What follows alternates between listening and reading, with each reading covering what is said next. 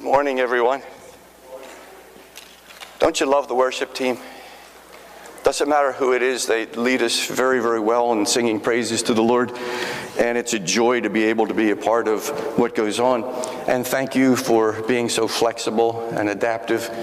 I'm sorry Tony's not here. I hope that he's relishing in the victory that football team that doesn't even have a name from Washington beat my previously undefeated Steelers last week. I hope that makes him feel a lot better.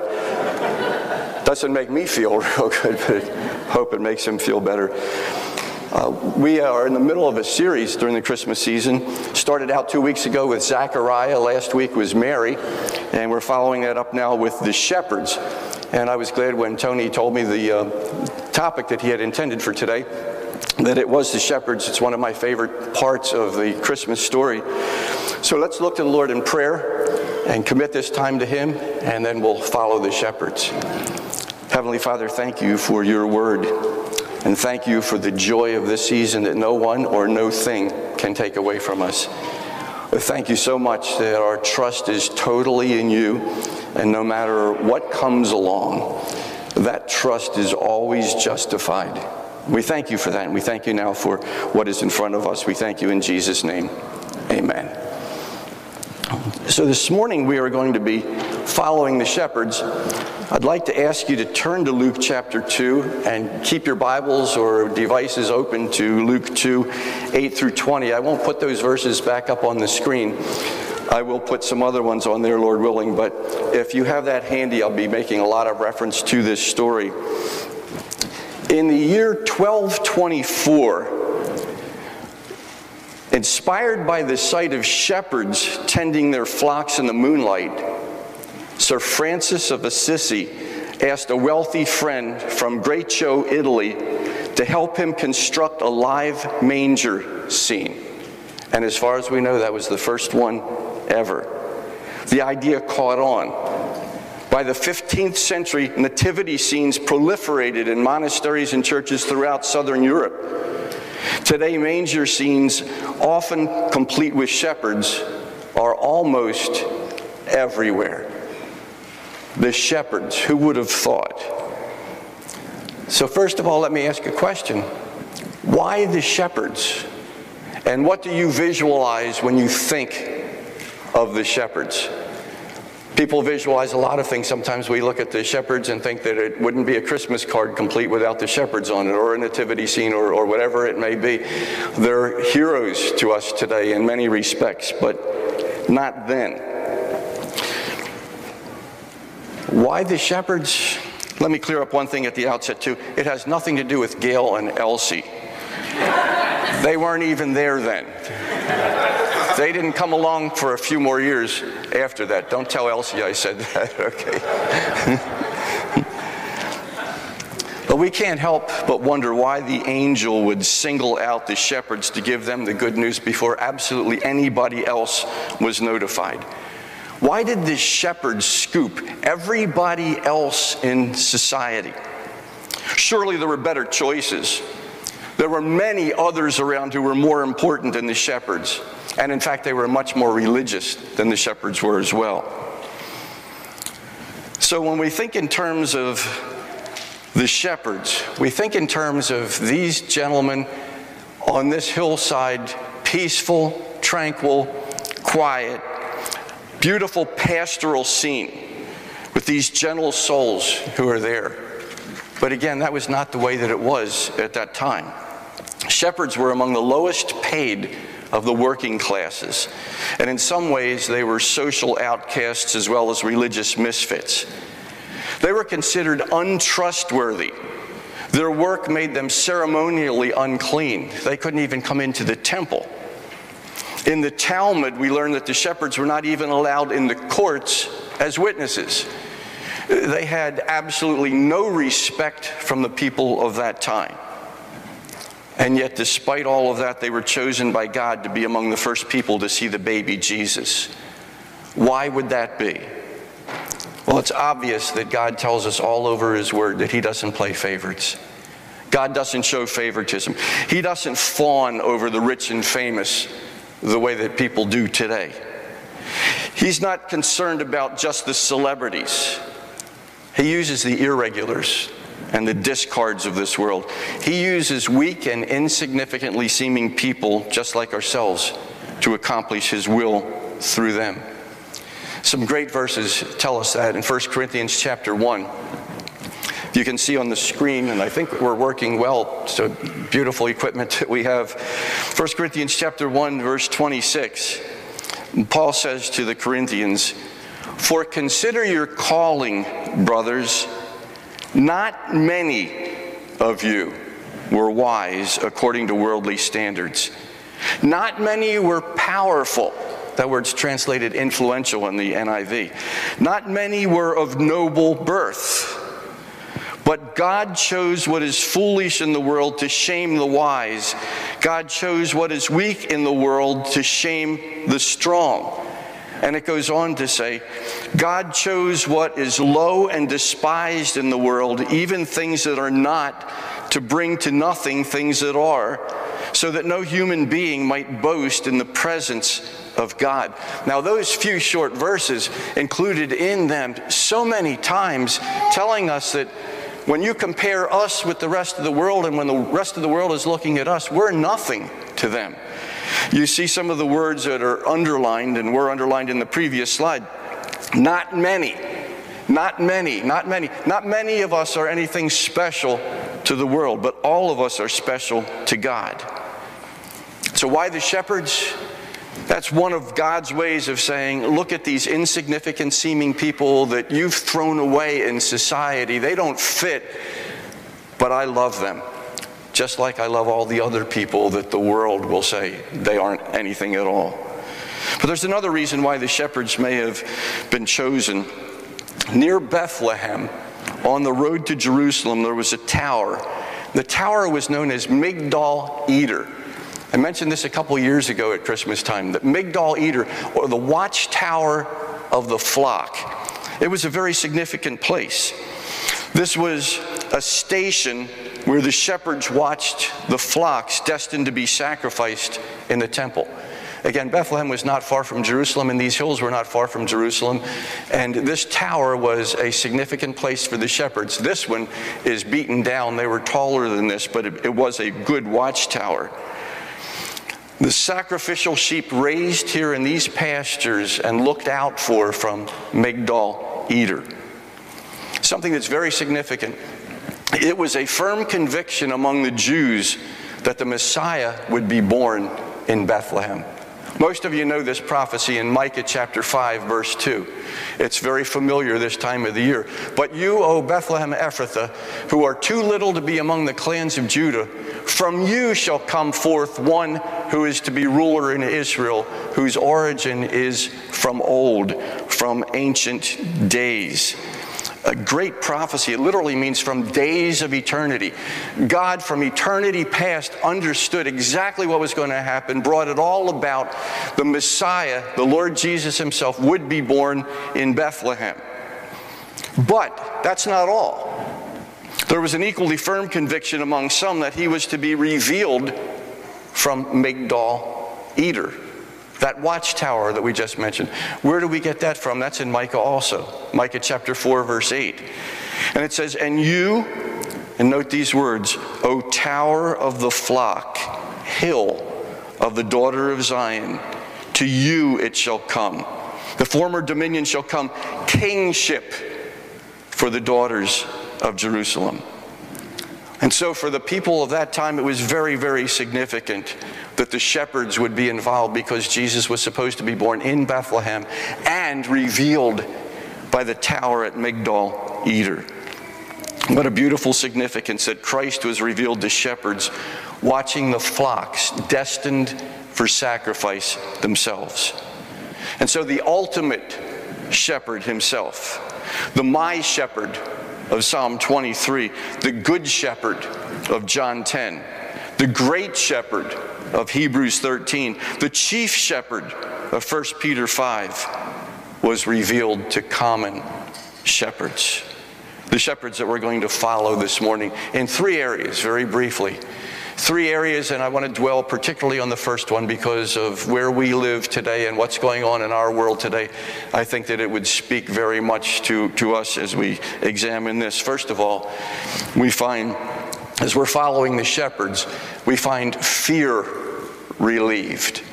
We find fear relieved, and if you look at verse 14, you'll see that very clearly. In verse 14, where the fear is going to be relieved, they were not going anywhere until they dealt with their sudden fear. And they had good reason to be afraid, or so it seemed, because it tells us, according to verses 8 and 9, they were filled with fear. The NIV says they were terrified. The King James says they were sore afraid. We don't talk that way today, but it doesn't sound good, does it? But there are two words involved here in the original language. One of the words you see on the screen is the word megas. That means big, exceedingly great, high, large, mighty. There's another word, though, another part of the word, and that's the word phobeo, from which we get our word phobia. It means to be frightened or alarmed. Put those two words together, megas and phobeo. It means that what's going on now is big time alarm. It is somebody that is very much afraid. They weren't just a little bit startled. They were very afraid. And it wasn't just the angel that terrified them, but that would have been enough. Angels, we read in the scriptures, oftentimes would cause people to fall down on the ground in terror. There was an angel who was involved, but there was also the visible manifestation of the glory of God. And that visible manifestation of the glory of God must have been something. What was it? What was the glory of the Lord? Well, I look at it as a superb light show. It says the glory of the Lord shone around them, a dazzling specter of light, unlike anything that they'd ever seen before. Infinitely better than a meteor shower, better than the northern lights or fireworks or all of those things put together. We had an angel come before them. We had the glory of the Lord dazzling them. No wonder they were afraid. But God's angel had good news of great joy. The news would calm them then and calm us forever. If you look at verse 10 for just a moment again. Verse 10, and the angel said to them, fear not. Why not? For behold, I bring you good news of great joy that will be for all the people. For unto you is born this day in the city of David a Savior who is Christ the Lord. And this will be a sign for you. You will find a baby wrapped in swaddling cloths and lying in a manger. And suddenly there was with the angel, not just one angel now, a multitude of the heavenly host praising God and saying, glory to God in the highest, and on earth peace among those with whom he is pleased. What a great, great story if you can picture. I don't know if you're imaginative, but if you go back then at that time and put yourself in that place, and we've got an angel, we've got the glory of God, now we've got the heavenly host giving us the best news possible. A Savior had been born, the Christ, the long-awaited Messiah, the Lord, God himself. And this message was unto you, it says, very personal, unto you. You shepherds, you're the first ones who are going to get it. And now, since then, it's come down to us as well. Part of that good news was that they didn't have to be afraid. Now, interesting, in verse 10, the word for joy is the Greek word chara. You have that on the screen. It means calm delight, or literally great joy. The shepherds went from great fear to great joy. That's a pretty big swing. Great fear to great joy. Maybe that's where you and I need to go this morning. From great fear or any kind of fear to great joy. Let me ask you a probing question of what are you afraid this morning? of what are you afraid? Some of you will say, I don't fear anything. I'm not afraid of anything at all. And I don't get anxious over things. I get a little concerned, but I'm not really afraid of anything. But when I ask the question of what are you afraid now, if something popped into your mind, it's very, very possible that that's a very serious thing that goes very, very far in your life to rob you from that great joy that the Lord would have. Now, if you're thinking of something that you're fearing right now, there's a list of things we're not supposed to fear. And I'm going to see if what you fear is on that list. It's found in Philippians chapter 4:6. It says, do not be anxious about anything. Whoops, sorry, that's not a list, is it? But if it were, what you're fearing right now would be on that. Do not be anxious about anything. And it doesn't matter. Do you think there are things happening today in our world that cause fear? There certainly are. And they're so obvious, I'm not even going to mention what some of the big ones are. Do not be anxious about anything, but in everything by prayer and supplication with thanksgiving, let your requests be made known to God. What is God saying? He's saying that flicker of anxiety, that flicker of fear has just crossed your mind. What do? Do you milk it? Do you meditate on it? No, you pray. It's a very simple solution. Don't be anxious, instead pray.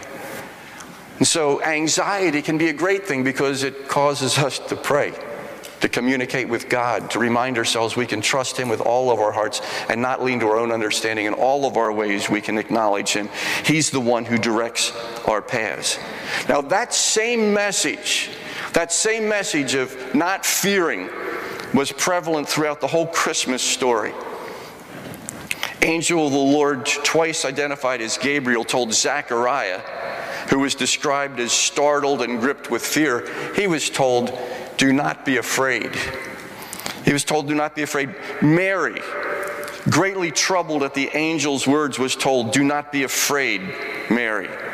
Joseph was told by an angel of the Lord, do not fear to take Mary home to be your wife. And here before us, the shepherds were told the same thing, fear not. So if you read the Christmas story, you don't have to read very far. You'll hear words like this. Do not be afraid. Do not be afraid. Do not fear. Fear not. Fear and joy don't get along well together. And joy belongs in the Christmas story. Fear was forbidden then and now. It's unnecessary for us to be afraid, for us to be anxious. And that same message has been delivered to God's people all through the scriptures and all through the years. That same message is one that I like to put it very simply, and it is, you see it at the bottom of the screen, no fear, God with us. And I mentioned this once before when I was here at this pulpit, that if you look in the scriptures as you're reading through and you see something that says the Lord is with you, look around somewhere and you'll probably find close by somebody has just been told not to be afraid. Or if you're reading the scriptures and you find where it says don't be afraid, keep looking and you'll probably hear or probably see something written there that the Lord is with you. That's why you don't have to be afraid. I call it no fear, God with us. I have it written in the margin of my Bible over 40 times where it's happened. No fear, God with us. Those two pal around together. And here we have, through the scriptures, through the Christmas story, places like Isaiah, and I'll try to bring this back. We're skipping ahead. When I hit the button, it goes twice or three times. Okay. Isaiah, that's because my thumb is really strong. Isaiah chapter 41, verse 10 says this, fear not. As soon as I read that, I think somewhere soon it's going to tell me God's with me, and it doesn't take long. Fear not, for I am with you. Be not dismayed, for I am your God. I will strengthen you, I will help you, I will uphold you with my righteous right hand. And Isaiah chapter 43, and that's not on the screen, let me read that for you. Isaiah 43, 1-3. You don't know what that is, but when I read it, you'll recognize it, I'm sure. But now thus says the Lord, He who created you, O Jacob, He who formed you, O Israel. Fear not. For I have redeemed you. I have called you by name. You are mine. When you pass through the waters, I will be with you. And through the rivers, they shall not overwhelm you. When you walk through fire, you shall not be burned, and the flame shall not consume you. For I am the Lord your God, the Holy One of Israel, your Savior. And many of you memorize this verse. Joshua 1:9, have I not commanded you, be strong and courageous. Be not frightened, and do not be dismayed. Why? For the Lord your God is with you wherever you go. No fear, God with us. Even in the really tough places. Even though I walk through the valley of the shadow of death, I will fear no evil. Why? Because you're with me. Your rod and your staff, they comfort me. And here in the Christmas story, behold, the virgin shall conceive and bear a son, and they shall call his name Emmanuel, which means God with us. A message of Christmas in one word, Emmanuel, God with us. And because God is with us, we don't have to be afraid. So we're following the shepherds. We're learning from their story and their situation. We've learned that fear can be relieved. It was for them. Great fear went to great joy because they were told about the Lord Jesus. But very briefly, there's more to that as we're following the shepherds. There's faith revealed and rewarded. The shepherds had been given an indirect command to obey. If you look at verse 12, we don't see a direct command anywhere.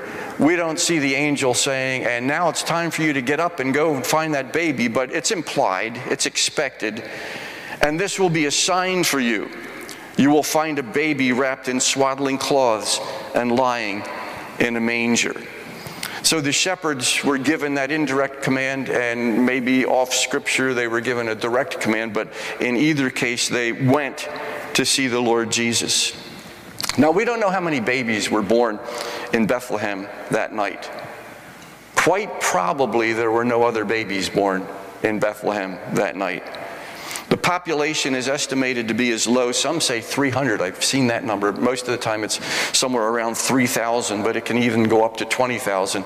In other words, they don't know, but it's not a huge metropolis. But just to be sure, there probably weren't any other babies born that night that would be wrapped in swaddling cloths and lying in a manger, which was a feeding trough for cattle. So the shepherds had something to go and to find, and when they found it, they would know that they found it. And I love their reaction in verse 15. It's why I call this faith revealed.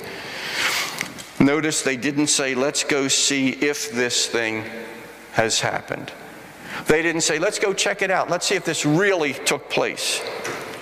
They said, let's go see this thing that has happened, that the Lord has made known to us. That's faith. Hebrews tells us faith is being sure of what we hope for and certain of what we do not see. And a real faith works.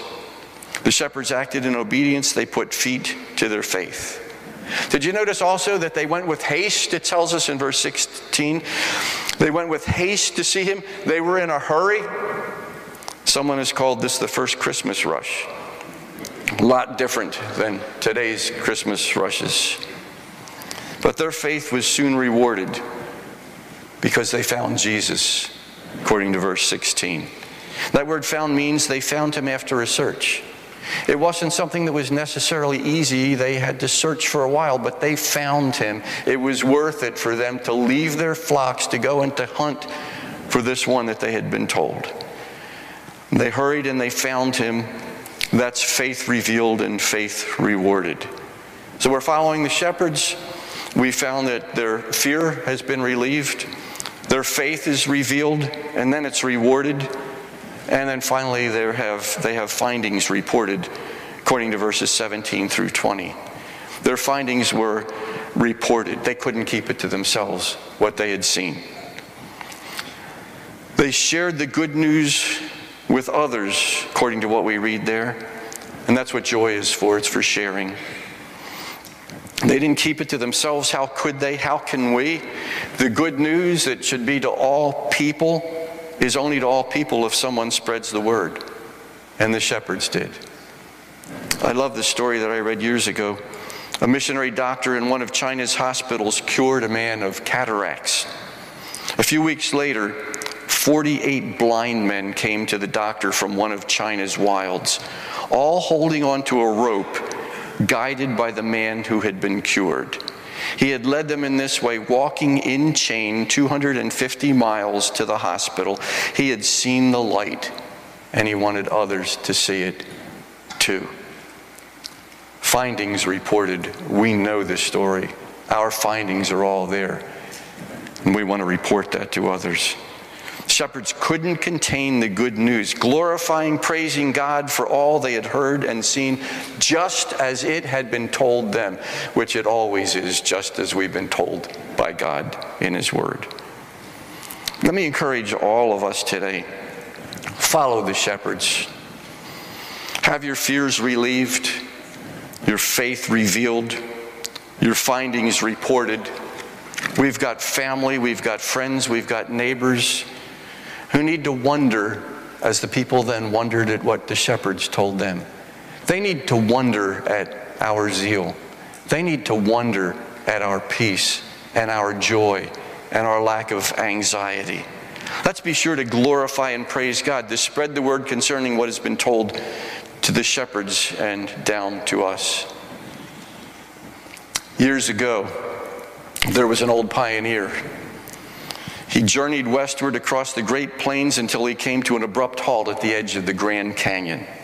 He gawked at the sight before him, a vast chasm 1 mile deep, 18 miles across, stretching out of sight. He gasped, "Something must have happened here." You think? Yeah, something must have happened here. It did. As we reflect on the Christmas season, anyone who stops to consider what's going on with the worldwide celebrations of Christmas has to ask some questions about the joy and the glory. What's it all about?